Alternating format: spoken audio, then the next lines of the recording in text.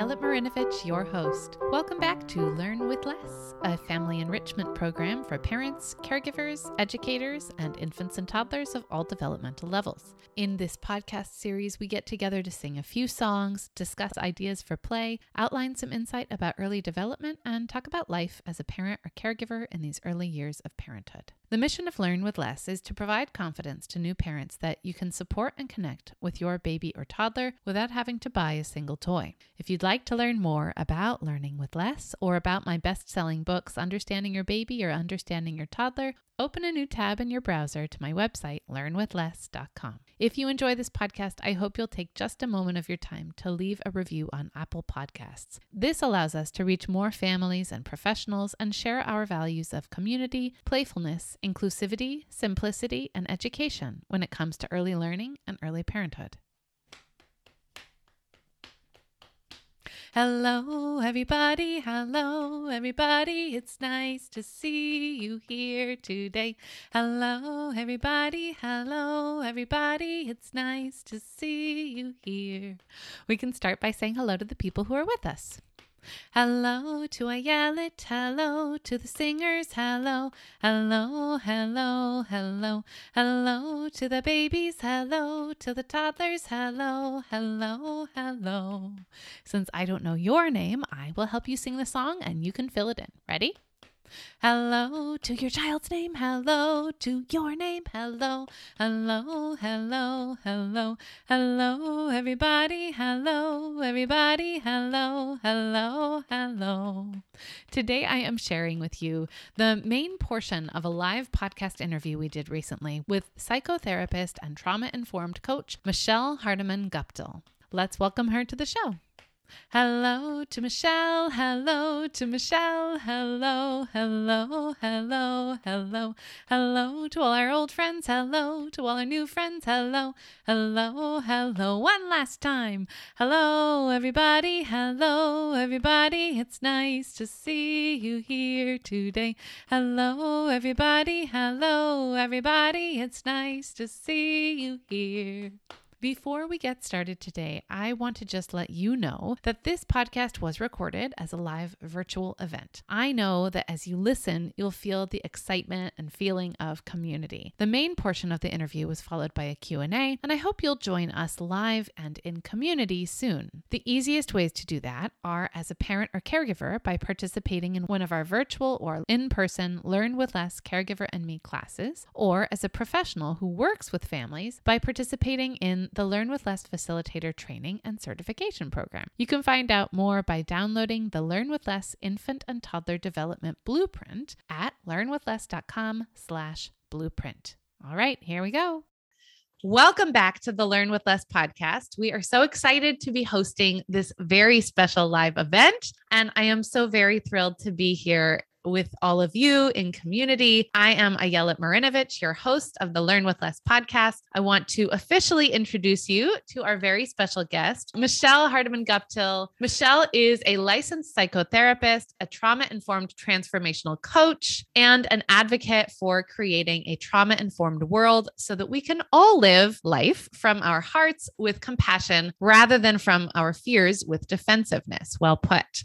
Michelle has been a trauma specialist for the last 15 years. The beginning of her career was focused on children and families, many in the system in some way, many with trauma histories and lived experiences where their voices were not heard, respected, or valued. While Michelle continues to work one-on-one and in small groups with gifted practitioners and creatives who are ready to break through to the next layer of their expansion and possibility. And another layer of her work is working with small businesses and corporations to help them create a trauma-informed work environment. So from C-level to management to staff to customer and consumer, that value of recognizing when someone is responding from a place of trauma, including ourselves, cannot be overstated. As Michelle says, it's time to look at the elephant in the room, and it's always been there, but we have not always been able to know the tools. We haven't been taught the tools to see it and understand it and deal with it. So Michelle breaks down trauma into digestible and bite-sized, practical, and often humorous pieces for deeper understanding and a greater sense of confidence and competence in managing the things that distress us, including other humans.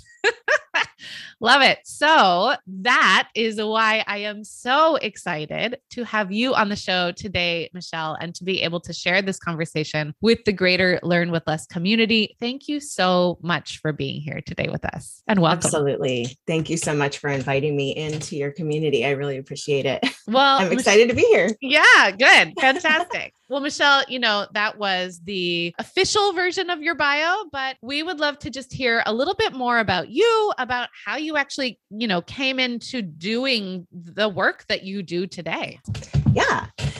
So I guess I'll start at the beginning, which is that I have my own trauma history. I experienced sexual abuse at a very young age. And part of what happened for me was that my parents, nobody is trained as a parent to recognize the signs, right? Nobody knows. And so they didn't recognize the signs. And when I finally remembered some things about it, the response was kind of like, oh, I'm so sorry. Let's just forget that ever happened. And so a lot of the damage of trauma comes after the fact when someone chooses to share their story, or if they choose not to share their story because they're afraid to do so. So I had my own trauma history, and I seemed to have this stamp on my forehead that said, I will listen to your trauma from a very young age. So I had perfect strangers telling me their stories on buses, trains, in supermarkets, you name it. And I worked with children in theater, and specifically teens. And we were doing a project where they would share their stories from the stage. So we were doing a monologue workshop and group workshop, and a lot of trauma started to show up in the room, and kids were going home and, self-harm, substance use. And I realized, I really need to understand how to hold trauma. Like, I need to understand more about it. I need to learn how to help people compartmentalize it and kind of wrap it up before they leave the room. So I decided to go back to school to become a psychotherapist. And I've kind of always specialized in trauma. And it's interesting because when you're trained as a therapist, you're not actually trained in how to work with trauma. Like, that's what you do after. That's what you learn after you get your degree, right? They touch on it in little bits and pieces, but it's not actually like a whole training on like, this is trauma and this is what it looks like. And you have to actually discover that after the fact, which I think is kind of like,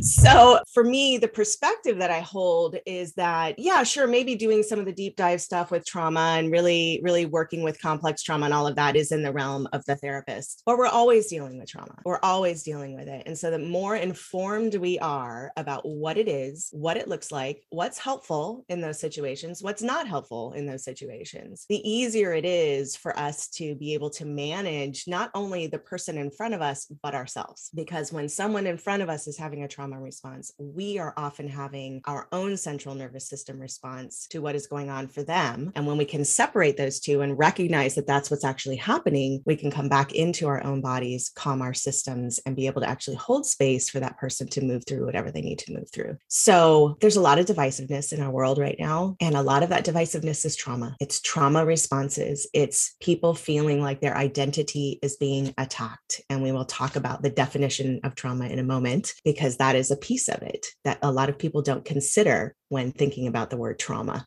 Mm-hmm. So I'm on a mission to create a trauma-informed world and to help as many people and businesses and families become trauma-informed as possible. Because I know for myself, if I had had that after that experience, it would have changed my life. I wouldn't have been holding on to the trauma symptoms and reminders in my body and in my mind if I'd had some of those things right after the event. Mm-hmm. Yeah, so that's my story. Thank you so much for sharing that, first of all.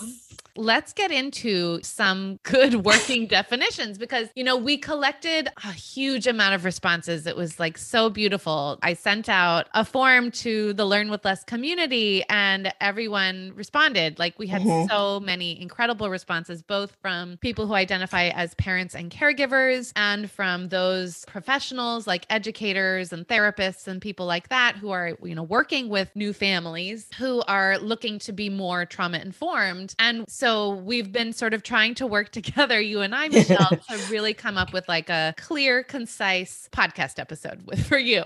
Yes. To make sure that we can include all of those things and all of the beautiful questions and challenges and things that are coming up for people. And one definite pattern that we saw again and again was really, and I really appreciate this coming from all of the people who responded, was, I don't even know what is, like, I can't even define trauma. I'm not quite sure what that is. And I know that in general, when we're talking about trauma, I have, quotations. Yes. There are, definitions for like that big T trauma and little T trauma. So let's just first spend a little time, Michelle, talking through some working definitions of trauma, both big and little T. Okay, sounds good. So there's a lot of definitions out there and they all kind of point to the same things, but probably the most practical definition I've read or heard was from Carl Dawson, who is the founder of EFT matrix reimprinting, which is kind of like a regression form of tapping, right? So he came up with this 4-part definition that I love. And basically what he says is that trauma is an event or a series of events that are 4 different things. One is that it's sudden and shocking, right? The second piece is that it is a threat to one's safety, identity, or sanity. The third is that it creates a freeze response, a sense of helplessness that means they can't get out of the situation, right? They can't run, they can't fight. They're just kind of frozen in the experience. And then the fourth piece is that they often feel isolated. And that was the piece I was talking about earlier, where they might not feel like they can share about the event with anybody. They might feel shame about it. They might feel they're going to get in trouble. They might, there's all kinds of things that can happen. So the main thing is that it dysregulates the system, right? The system becomes dysregulated during that experience. And so trauma is not actually what happened. A lot of people think that trauma work is like going back into the memory and having to like dig it up and feel the feels. That's not actually trauma work that's effective. It can be re-traumatizing. Some folks want to go there. And when they want to go there and they're ready to go there, that can be very cathartic and beautiful. But many people are very defended against going there for good reasons, because their defenses have been there to protect them, right? Right. So trauma is not what happened. It's what we believed about ourselves, the world, because of what happened and what happened in our own body and central nervous system in response to what happened. Unlike animals, we don't have a way to discharge trauma. So animals in the wild will literally go and shake their bodies and physically and sigh and do all of these things to release trauma from their body. And then they get up and they run off and they go do their thing, and they don't continue to have trauma responses. What we do as humans is, as soon as we see somebody who's dysregulated or upset or has had something bad happen to them, we go, oh, calm down. It's okay. Here's a Kleenex. What do you want? What do you need? Right? We try to fix it rather than saying, oh my God, wow, that's so intense, or that must have hurt so bad. Or like, what do you need to do? Do you need to shake your body? Do you need to scream? Like, what needs to happen to just release some of that energy? Because if we don't release it, it comes out sideways later when we scream at our child or we scream at the dog, or it goes inward and we get disease, right? Yes. We get stuff that happens in our bodies. So big T trauma is basically what most of us think trauma is, right? War, domestic violence, sexual abuse, kind of the big ones. Little T traumas are most of the time are wrapped up more around our identity, right? So these are smaller traumas like, let's see, what examples did I give in here? I had a couple of examples, things like non-life-threatening injuries, emotional abuse, humiliation, bullying, things like that. So the 3rd grade teacher who humiliated you in front of class and told you that, don't quit your day job, writing is not your thing. Imagine how a child takes that information. That was an attack to their good writer self. And so if that gets reinforced in any way, shape, or form, that becomes a little T trauma, right? That gets wrapped up in their identity. And now they have complexes or neuroses around writing because it was sudden and shocking to their system. It was a threat to their identity. They felt helpless and they felt isolated and embarrassed, right? So we don't think about those kinds of traumas. And the interesting thing about those kinds of traumas is if you have multiple little T traumas, it's more emotionally damaging than one big T trauma. Big T traumas are actually much easier to work through, especially if you get help right away. And little T traumas, like I said, get wrapped up in our identity. And so they're harder to kind of pull out because a part of us is convinced that's just who we are. And it's not true. It's a part, right? It's a part of us that's holding on to that particular wounding. So the other way we can look at trauma is there's acute. So it was one time and then it was over. It never happened again. And then there's chronic trauma. Same thing. Acute trauma is easier to deal with than chronic trauma.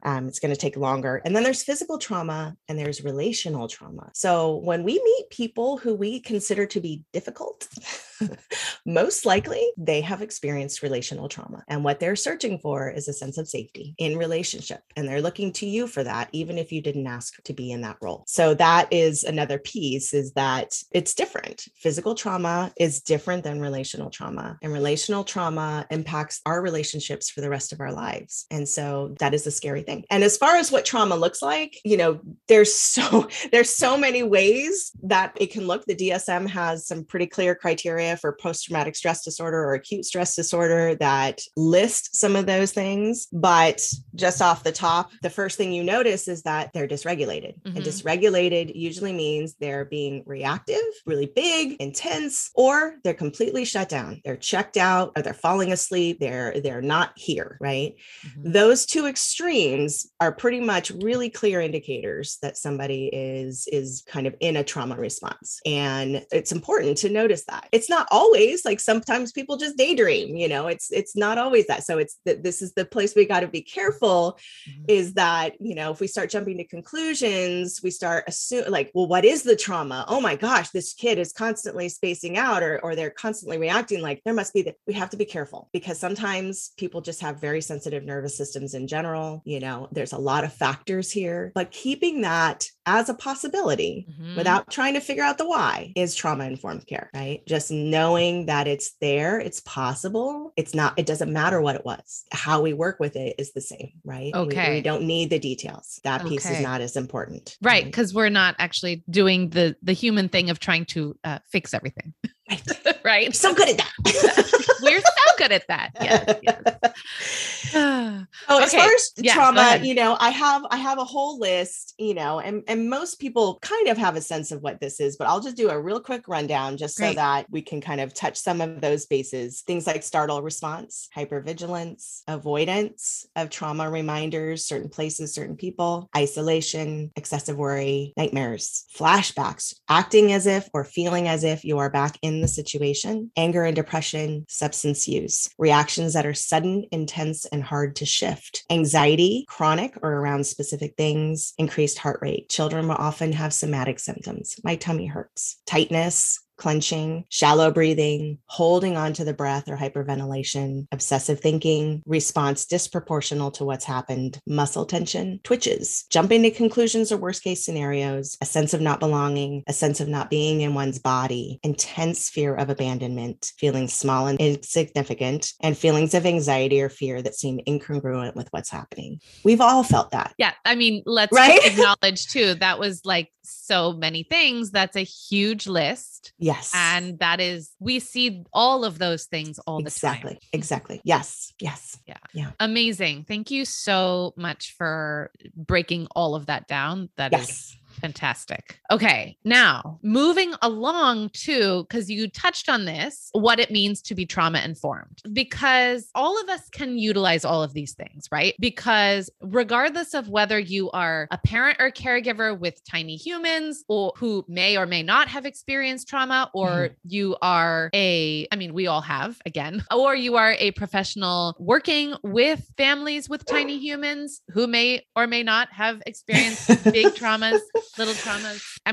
I think this is one of those words or phrases that's become like a la mode recently, is you need to be trauma informed. Make sure you're a trauma informed provider or practitioner. So for all of the people here wondering, what does that actually mean? Please, can you tell us, Michelle? Yes and no. So it's an ever evolving definition, right? We are evolving that exact, what is this, as we speak, as we get clearer on why this is so important. So in general, trauma informed care is a lens, right? It's a way of looking at things that basically assumes trauma. There's just this underlying assumption that it's possible that trauma is in the room between you and I. It is not a trauma service, a trauma specific service. So its trauma specific service would be psychotherapy. A trauma specific service might be somatic experiencing or clinical hypnosis, or someone who is trained to work with trauma, and has extensive training in trauma, as well as the particular modality that they might be using, right? So that's a trauma specific service. And we're not asking anybody to become a trauma therapist by being trauma informed. right? Right. We're asking that people really, just kind of have this perspective that trauma is probably in the room. And I'm going to respond differently to someone who has experienced trauma than I might to someone else. So here's the thing. We can't hurt anybody by assuming that trauma is in the room, right? If anything, we're going to get better results with everybody because we're automatically assuming that this person is seeking safety, that this person is seeking connection, that this person needs to know that you are a safe human, right? And how we approach that, there's lots of different pieces to that. So Gabor Mate has this great phrase, and he says, that we need to come from the perspective of what happened to you, not what's wrong with you. So a lot of times when our kids are acting out, or we see humans, adults acting out, what's wrong with you? Why are you doing that? And that makes sense, but it's not trauma informed, because what we want to understand is what's actually happening for them, what's happening inside of them, right? And trauma informed care really is it's also just a framework for understanding how profound and complex and deep the impacts of trauma are on us socially, physiologically, and emotionally. Oh, that was really good. Can you please say that one more time? I don't know if I can say that again. Trauma-informed care it's a framework for thinking or working with others, really that's driven by the understanding of how impactful, complex, and deep the effects of trauma are on us socially and emotionally and physiologically. Amazing. Also, I just want to name the fact that look at Michelle. She is literally living this. She's not reading from a handout. She has created a handout, which I put into the chat here and which we will link to in the show notes of the episode once it's released. But this literally is what Michelle does every day, all day. And she's sharing her amazing knowledge with us. And it's so great that you can just do that and give these working definitions, and beautiful. Anyway, I just wanted to say that out loud. Thank you. Thank you. Well, part of it too, I want to just add in is really just this core component really of trauma-informed care is that we are replacing judgment with curiosity always. And so I would imagine that Ayelet does this, when she teaches what she teaches, this is probably a core component, right? Is that we stay in the curiosity, we stay in the wonder of what's happening. And so when we're working with any human, we want to, and we see that they're in reaction, we want to ask I wonder what might have triggered this for them, to look for the cause, to actively look for the cause of what might have happened for this child or this human that caused this response, and to not take it personally, because we cannot be inside another person's head. We cannot be inside their neurobiology. We do not know what's actually happening for them. And us saying the word ice cream might not mean anything to us. And it might be an incredible trauma reminder for the person in front of you. And you don't have to get it. You just have to validate it. Right. Yeah. Validation is key. I mean, it's so interesting because as we're sitting here talking, I'm thinking about obviously how this applies to us in our parental roles for those of us who are parents, especially of young children, especially of those young ones who cannot regulate their emotions, who are constantly having these big, big feelings and reactions to everything throughout the day, right? And so not only is it feels like such good practice to just be there and reflect back to them and validate back to them what they're experiencing, all of their feelings, right? This is how we build emotional regulation. This is how we build self-regulation skills. This is what co-regulation is, right? Exactly. And co-regulation is everything. Because like I said at the beginning, if I can assume that this is a trauma response, right? That it's not me, I didn't do something, it's this is a trauma response for this human. What do I need to do to calm my central nervous system so that they can regulate to me? Oh my gosh. Right? Yes. It's everything. It's everything. So when I've worked with clients in the midst of their psychosis, in the midst of, an angry outrage, and I just breathe and open my body and stay calm, they regulate to me. Right. But if I let my central nervous system get out of control, or I assume anything, or,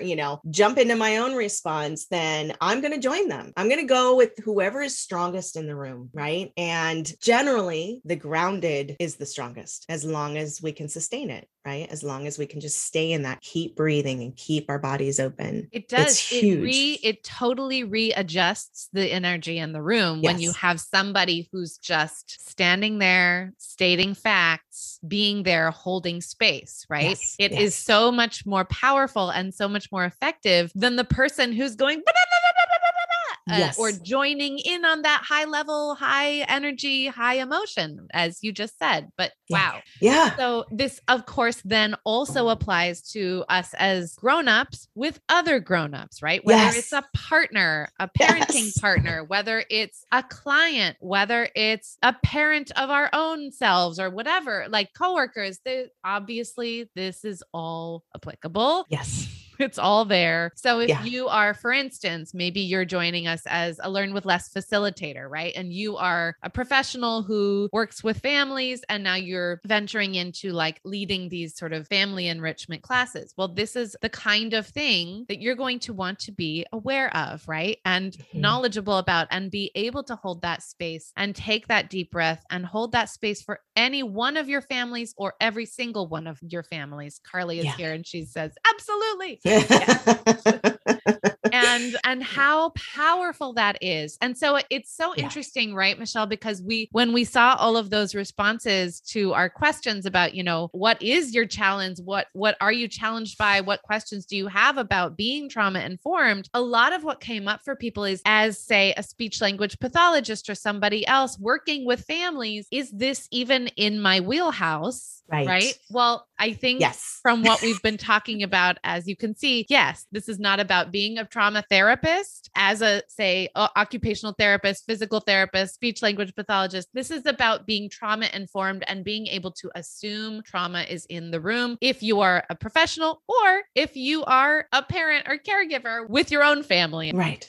Well, and part of trauma informed care is that you refer. Yes. Right. You recognize when you are outside the scope of your professional training, right? And your personal experience or your own capacity, right? Like we get to do that. We get to say, this is outside of my capacity. As a therapist, there are times when I have to turn away people who are really struggling because I already have a lot of really struggling people on my caseload, and I can't maintain if I don't make sure to refer that person to another person, right? I got to keep my cup full. I've got to make sure that I'm taken care of, or I cannot be the best provider that I can be. Right. So part of trauma informed care is also taking care of you, right? Doing your own trauma work, yeah, learning about trauma, referring out, talking to people, being in a consultation space where you can talk about some of the difficult parents or difficult children or difficult partners or whatever we need to talk about, right? To be able to really just like have a place to let it go without judgment so that we can come back into ourselves. Because what happens in the brain when we're in a trauma response, the other thing I want to say about trauma is that trauma, like let's throw that word out, let's say it's a stress response. It's under anxiety disorders in the DSM. It's a stress response. So, okay, maybe there wasn't trauma. It's still a stress response. It's still the same thing that's happening in the body and the brain. And we're going to work with it in the same way, So we need places as providers to release our own stress, to shake out our own bodies, to go dance, to do whatever we've got to do to release this. I have rituals that I do at the end of my day, every single day, to release my clients and so that I don't take them home with me in my head. It's so important that we have those practices for ourselves. Right. Otherwise we can't keep doing this in a sustainable way. It's so true. I mean, this is, again, for those of you who are here with us live, who happen to be in the Learn with Less facilitator program. This is, again, why, of course, this is what we're creating for families in community. And then this is also what we create together for our community of facilitators. That is why it is so important to have that continued support and community with each other. Fantastic. Okay. Yeah. So before we move into the next section of today's event, which we're going to be talking more about sort of specific tips and resources, I want to just first address that we have a couple of things I want to show you in the chat, direct your attention attention to, Michelle has created an amazing handout for today, all about, what is trauma and trauma-informed care. And you can access that here in the chat, as well as some basic ways that you can do more to learn with less. You are interested in any of the things, of course, that we have to offer. So, of course, those will be linked in the show notes as well. All right. So I see we're getting a few questions in the chat, and we are going to move to a Q&A in just a few moments. But first, let's go ahead and talk a little bit about some tips and resources for those hoping to start looking at or continue their healing journey in their own trauma, right? Whether you are or are not a parent or caregiver yourselves, sharing a little bit about a few tips for those hoping to look at their own trauma journey. And of course, as well as whether or not you're a parent or caregiver yourself. Yeah. So the biggest thing to remember, I saw some of these on the comments and the questions, really was like, how do I basically not screw up my kid because of my own trauma, right? So I want to give some assurance here. Relationship is about rupture and repair. End of story. We cannot be in relationship. Full stop. Right. Right? So we cannot be in relationship without rupture and repair. So what we need to get good at is the repair. That's what we need to get good at, because we are going to rupture. We have to radically accept as parents, we're going to screw up. We're going to screw up big. And the healing comes in the repair. The damage is avoidance, secrecy, not taking responsibility, pretending it didn't happen. That is the damage of trauma. So if you can come back to your child, any child, whether you're working with them or they're your own child or any human, and come back and say, this is what I did, and I see how it impacted you. And I'm sorry that what I did or said impacted you in that way. Here's my plan to try to work on it in myself so I don't do it again. Does that sound good? That's it, right? We come back. Or if a child is in reaction or a human is in reaction to something that we've done, we regulate our system and we see if we can help them regulate theirs, right? We cannot combat stress and a stress response with more stress. We cannot combat it by yelling at it. We cannot combat it by, telling it we're right. We cannot combat it with any of those things. We have to combat it with quiet spaces, quiet energy, validation. I see that you're upset, or I see that your face is really tense and your hands are bald, because sometimes we can say, it looks like I think you're angry, and I'm not angry, but if we stick with the facts, just like you said earlier, Ayelet, is like, we have to stick with the facts. I see that your jaw is clenched and your hands are clenched. What's happening, right? That what's happening question again, right? What's happening to you or in you, rather than what's wrong with you? Why are you acting that way? So I really want to encourage parents that awareness is key. If I'm aware that I just had a reaction that doesn't seem to make sense, right? Then I need to take that step back, reflect, see where that came from. So the biggest tool I can offer you is, what's happening? Okay, I'm activated. I don't like the word triggered, by the way. I like to use the word activated.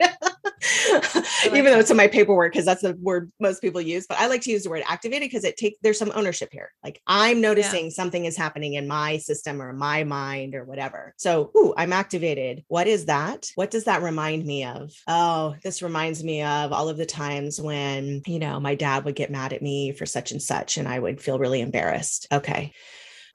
Is that what's actually happening right now? No. Okay. So alarm system parts that are holding on to this story, we're good. We're okay. It's all right. And we take a breath and we move on, right? That series of, what am I feeling? How big is it? What does it remind me of? Is that what's actually happening right now? And then doing what I need to do to regulate my system, and then coming back in or giving myself a break is key to working with our own system, right? When my children were around the same age as my sexual abuse, all my stuff came up. I was terrified. I didn't want to leave them with anybody. I, didn't want them taking baths together. Like, all of this stuff came up. And luckily I was being trained as a therapist. So I went to my colleagues and supervisors and was like, what's normal? What's not normal? Like, I don't know what I'm supposed to do here. And it was so incredibly helpful to just own that I was having a trauma response, to ask the questions I needed to ask to assure myself that I was doing everything right, that I was doing everything I needed to do, that I was very comfortable talking about body parts, that there was no shame in our house around bodies, all of the things. And then I was able to calm my own nervous system and know that, like, I know what the signs are. I know what the signs are. And I know the people that my children are around. I can take a breath, and relax. I know that I can ask my children questions, that there are no secrets in our house. I've set the stage for my children to be able to talk to me about these things, right? So there's so many different, as far as like what helps and tools, like there's so many things, but the biggest thing to remember is what, if I'm experiencing stress, what do I need? Like, what's helpful when I'm experiencing stress? Do I need a break? Do I need to drink some hot tea? Do I need to go for a run? What do I need to do? And so when we're working with children, one of the first things we can ask actually is asking the parent and the child, when you get really upset, what helps you? What helps you calm down? Do you have a special teddy bear? Do you like hugs? Or do you like not like hugs? Like, do you really not want people to touch you when you're upset? To have those conversations ahead of time before there's ever a problem. And maybe even as part of your assessment, no matter what you do, Sure. That's another trauma-informed lens, is that no matter what you're doing, to do like an ACEs questionnaire. And an ACEs questionnaire basically rates kind of the most common traumas that people can experience. And when there is more than, I think it's like 3 or 4, you're going to be having some trauma responses in the room. Simple. And we're not used to asking those questions, right? We're afraid we're being invasive. We're afraid like, oh, people don't want to talk about that. Actually, people really want to talk about that. Secrecy is where the damage is. Yeah. So if we can help people share in a contained way, it's a questionnaire, right? We don't want to open a can of worms, and we don't want to give an assessment that says, name all of the deepest, darkest traumas you've ever experienced. Like, we don't want that, but we do want to know if there's a trauma history, right? And we can have some check boxes, so that that person also knows, like, oh, wow, this person may know how to hold space for that, right? Let's see. Okay. So someone asked, I love this question. Someone asked, what is good enough? Yeah, that's a great question. I saw that too. Good question. I was like, oh, yes. Okay. Good enough is everything we've been talking about. Yeah. Holding space for another's feelings, another's reaction, as long as they're not like being violent or, abusive, then we have a right to walk away or do whatever we need to do. But to hold space, and if we can't, to come back and do the repair. Do not avoid the repair. The repair is how to be good enough. I used to write apology letters to my children, and then they started to write apology letters to me. It was the sweetest thing because it taught them, like, it is important to take responsibility. Always. Yeah. Right. But we don't have to beat ourselves up. We don't have to tell ourselves we're bad people. We don't have to be in self-judgment. We want to go back again to that curiosity, right? Why did I do that? This right here is the key. And I think because all of us, anyone who has ever been in relationship with anyone else has experienced this, like, oh, I really messed that one up. Yeah. And in the moment, especially as parent, right? I will just speak from my own experience. As a mom, when I mess up with my toddler, preschooler, school-age child, even when my children were babies, I knew that I was not always going to get it right. I know that I am not always going to get it right. That is a fact. Right. When you do, you feel like an Olympic athlete, right? You feel superhuman. That's great. When you don't, and you feel yourself, I love that, activated, right? And you're having the thing and you still can't catch yourself, because when you are activated, triggered, whatever you want to call it, like, it's really hard to come down from that in the moment. The more practice you have, more easy it gets to do in those moments. However, you're never going to get it right 100% of the time. And I hate saying get it right, because right. Like, even that is like, no, you're not going to obtain perfection. How about that? Right? Because number one, no one needs to be perfect. We are humans. That is literally not the point. And number two, it's about the repair, as you said, Michelle, because it's about coming back and saying, example from my own life, I have recently noticed that I am totally nutso about, like, I get wild about being on time. And it's partially because I finally identified that it's partially because my own mom has a problem with time management, right? And that pissed me off as a kid and as a growing up adult, and it still pisses me off. off and it makes me feel this ball of frustration. And Yeah. so I will not be late. Right. And I get this terrible anxiety. And when my kids are fooling around and not putting on their shoes, I start going nuts and I have this big reaction. And they're like, what is wrong with you, mom? Basically. Right. Like I can see it in their faces and I can feel it in my own body. Yeah. And finally, I have started to acknowledge it to them because I finally was able to identify it. Right.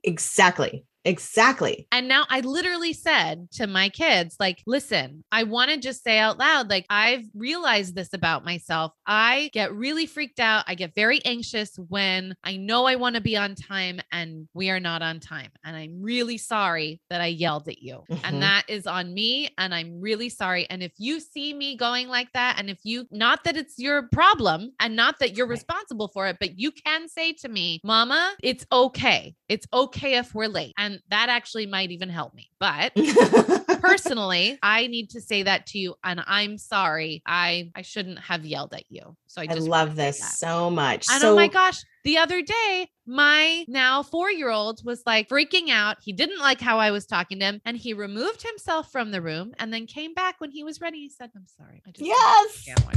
And I'm like, oh my gosh, it worked. Right. Because it does work. And it does work. You don't have to get it right. You don't. just need to repair and acknowledge when you are overstimulated, whatever, when you are in that moment. So here's a piece I want to give because I did see that there were people who have their own trauma, right? That were asking questions. So the way that the brain operates is that trauma and trauma responses live in the limbic part of the brain, right? The emotional center of the brain. When that part of the brain, think of the brain as a mood ring, right? When that part of the brain is red, the part of our brain that thinks about consequences, that thinks through situations, that's able to plan is offline. There is no blood going to that part of the brain. It's black. I don't care how smart you are. I don't care how long you've been meditating. If there is a trauma reminder, trigger, activator in the environment, the amygdala is going to go on fire. There's no blood coming here. So there's no point in having a conversation. There is no point in trying to do an intervention. There is no point in any of it until I can get that amygdala a lovely shade of green. And when there's a lovely shade of green, then I've got all the blood flowing here and I can actually do what I need to do or figure out the problem or whatever. So your son that's what he did. He went and made his amygdala green so he could come back and acknowledge that he was frustrated and that he had a particular behavior, right? So those of you with trauma history, one of the things that I hear all the time is, oh my God, there's so much, like it feels overwhelming just even starting. Why did I even have a kid? I'm just going to screw them up because, I've got all of this complex trauma in my history. Here's the thing. When you start to do the work of that process, right? What does it remind me of? Where is this really coming from? Is that what's going on? Okay, alarms, you can turn off now. Let's take a breath. The more you do that, there are traumas I haven't actually worked on because they kind of stopped being triggered because my central nervous system was trained to go through that process of what? Oh, okay. And so that is so helpful to just recognize that no matter how much trauma you do have, the goal of any trauma treatment is not to go back into the memory. It's to teach the central nervous system that the world is safe right now. That's it. So when we think about being trauma informed, that lens of what can I do to create safety in this moment for this person who's in front of me is probably the most pivotal piece of being trauma informed. Amazing. Okay, let's drop the mic for Michelle. All right. So those were some amazing tips. I think we all have a lot to think about here.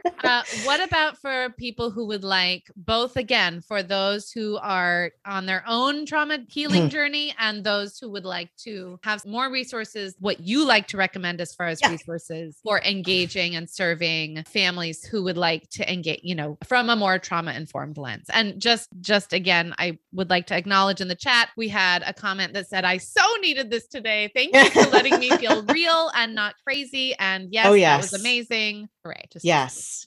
So, okay. So when you're on your own trauma journey, there's so many different ways to work through stuff, right? So, sometimes we need a guide. Sometimes I love there was this great Facebook picture of like the therapist and the client, and there was like this big ball of yarn with all these different colored strings all wrapped up together. And it was like the therapist was kind of helping to like pull the strings down one by one, right? To kind of help you like, okay, here's one. Let's just focus on that one. I know there's other stuff here, So some trauma specific modalities that I personally love for myself and also for my clients are brain spotting, EMDR, EFT, the tapping, dialectical behavioral therapy, which is actually a set of skills. So there's a lot of really good DBT workbooks out there. And those skills are mindfulness, emotional regulation, distress tolerance, and interpersonal effectiveness. And they're all based on how trauma impacts all of those areas. Trauma keeps us from being mindful. Trauma keeps us from being able to even acknowledge that we're having an emotion, let alone control it. Trauma tells us that when we're in distress, the world is falling, we're going to die, terrible things are going to happen. And trauma impacts the way we communicate with others because we're trying to communicate from a reactive place or an activated place rather than from that calm central nervous system. So those tools are just incredible. Let's see, I had like a whole little list here of other things. Clinical hypnosis, TRE, tension, stress, and trauma release is basically a kind of a way of teaching people to actually like do the shaking and moving things through their body, which is so powerful. When I do brain spotting, sometimes people, their bodies will start to shake and their teeth were chattered and they're like, what's happening? And I'm like, this is beautiful. You're releasing trauma. Like this is literally your body doing what it was designed to do to shake this stuff out. Right. So like you were talking about earlier with as an animal does. Yes, exactly. And the best thing we can do for our kids too is like, shake it out. Like, let's dance it out. Let's stomp. Like, let's just really, move it through our bodies. And then anything related to somatic experiencing, Hakomi, working with the body is essential. You cannot do trauma treatment without addressing the body and the central nervous system response. In the last 10 years, it's become really, really clear that just talking about trauma will never, ever, ever heal and solve trauma. Talking about it in a safe space where you're allowed to have all of the feelings and do the shaking and do all that kind of stuff is beautiful because it's incorporating the body, right? And it's incorporating the witnessing and it's all of those things. I have a whole list in the handout of resources. The two top books that I would suggest are The Body Keeps the Score by Bessel van der Kolk and Waking the Tiger by Peter Levine. Both of those books really explore what happens in the brain and body through trauma responses. There are tips and tools in those books that can be really supportive. I think the challenge for many folks is like, this is wonderful. And I know for myself, this was my experience. I couldn't touch the deeper trauma with a 10-foot pole without having somebody take me there because the thought of trying to do it alone in my bedroom was terrifying. With a book. Yeah. So they can help you build tools. They can help you build central nervous system regulation skills. Those are all vitally important. And when you are ready to really do the deep dive to, again, like to take that part that's holding that story and give it everything it needs and bring that part back inside so it's no longer running the show, that is going to be deep work. And internal family systems is something I mix with brain spotting to do that because it is so, I can't even tell you, like I've been a trauma therapist for a long time. And when I found brain spotting, it was like I found the holy grail. And when I was able to combine brain spotting and the parts work, the level of shifts for folks with complex trauma is just incredible. So highly recommend IFS and parts work. There is a good book out there. I don't know if I listed it. I don't think I actually did about IFS that might be helpful to just start learning to use parts language. I use it with everybody. I use it with my husband. I use it with my kids. So a part of me is really pissed right now. Another part of me gets why you're doing what you're doing, right? A part of me is kind of worried about this, but another part of me knows that everything's going to be okay, right? So identifying which part of us is activated can be really amazing. Psychoeducational tools. So there is a flip chart by Janina Fisher. It's basically just a psychoeducational trauma flip chart, I think is what it's called. I use that sucker all the time. I need to get a new one. It's like ratty at this point because I use it all the time. And there's a smaller version, like a desktop version. Highly recommend it for anybody who works with humans. Awesome. It's just really helps you understand and really clearly and succinctly describe what's happening in the brain. It's so good. I highly recommend it. Another one is the polyvagal theory flip chart. And polyvagal theory, basically, it's a whole thing and it's really useful information to, again, understand what's happening in the central nervous system and to have tools to calm the nervous system. right? Yeah. The thing about trauma work is like, you can do all of those things. And the way I kind of talk about it is like, but you're mowing the weeds. They're going to come back. You got to pull them up by the roots. And that's where that deeper work, when you're ready and you feel like you've got lots of tools and resourcing to go ahead and go in and pull those things out, because you don't really need them anymore. There's a movie that just came out by, I can't remember their names, but Gabor Mate is one of the key people in it. It's called The Wisdom of Trauma, another excellent film in very clearly describing what trauma is and how impactful it is in our society. Gabor Mate is tearing apart the medical system and substance abuse systems and basically saying, what the hell are you people doing? If you're not trauma informed, you're doing damage. You know, and so he's very vocal about how we just completely ignore this piece of trauma and what we're going to do about it. Because I think what a lot of people think is like, oh God, if I open that can of worms, like it's never going to stop, right? And that's not true. We have tools to be able to help close the box back up, stick it on the shelf until we're ready to deal with it later. Right.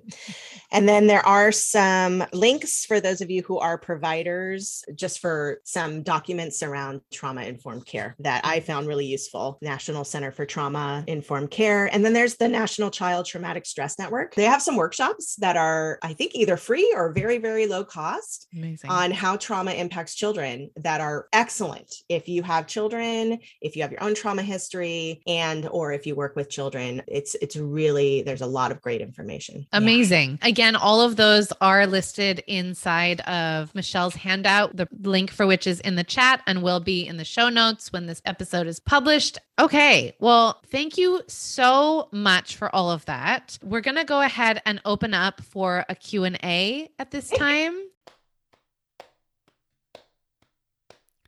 Thanks for being here. See you later. What will you do the rest of your day? Goodbye to the babies, goodbye to the toddlers, goodbye bigger kids, goodbye all the siblings, goodbye to the grown-ups, goodbye to the singers, goodbye I yelled, goodbye to music. We laughed and we played, we're getting very clever, this is what counts, being here together. Thank you so much, everyone. The Learn with Less podcast brings you information, tips, and resources about all things early parenthood and early childhood. Don't forget to download our free infant and toddler development blueprint by heading to learnwithless.com/blueprint today. If you haven't yet done so, please do leave a review of the Learn with Less podcast on Apple Podcasts or your favorite podcast player. That helps other people find the good work we're doing. And after you've done that, go ahead and share Learn with Less with a friend or colleague. See you next time.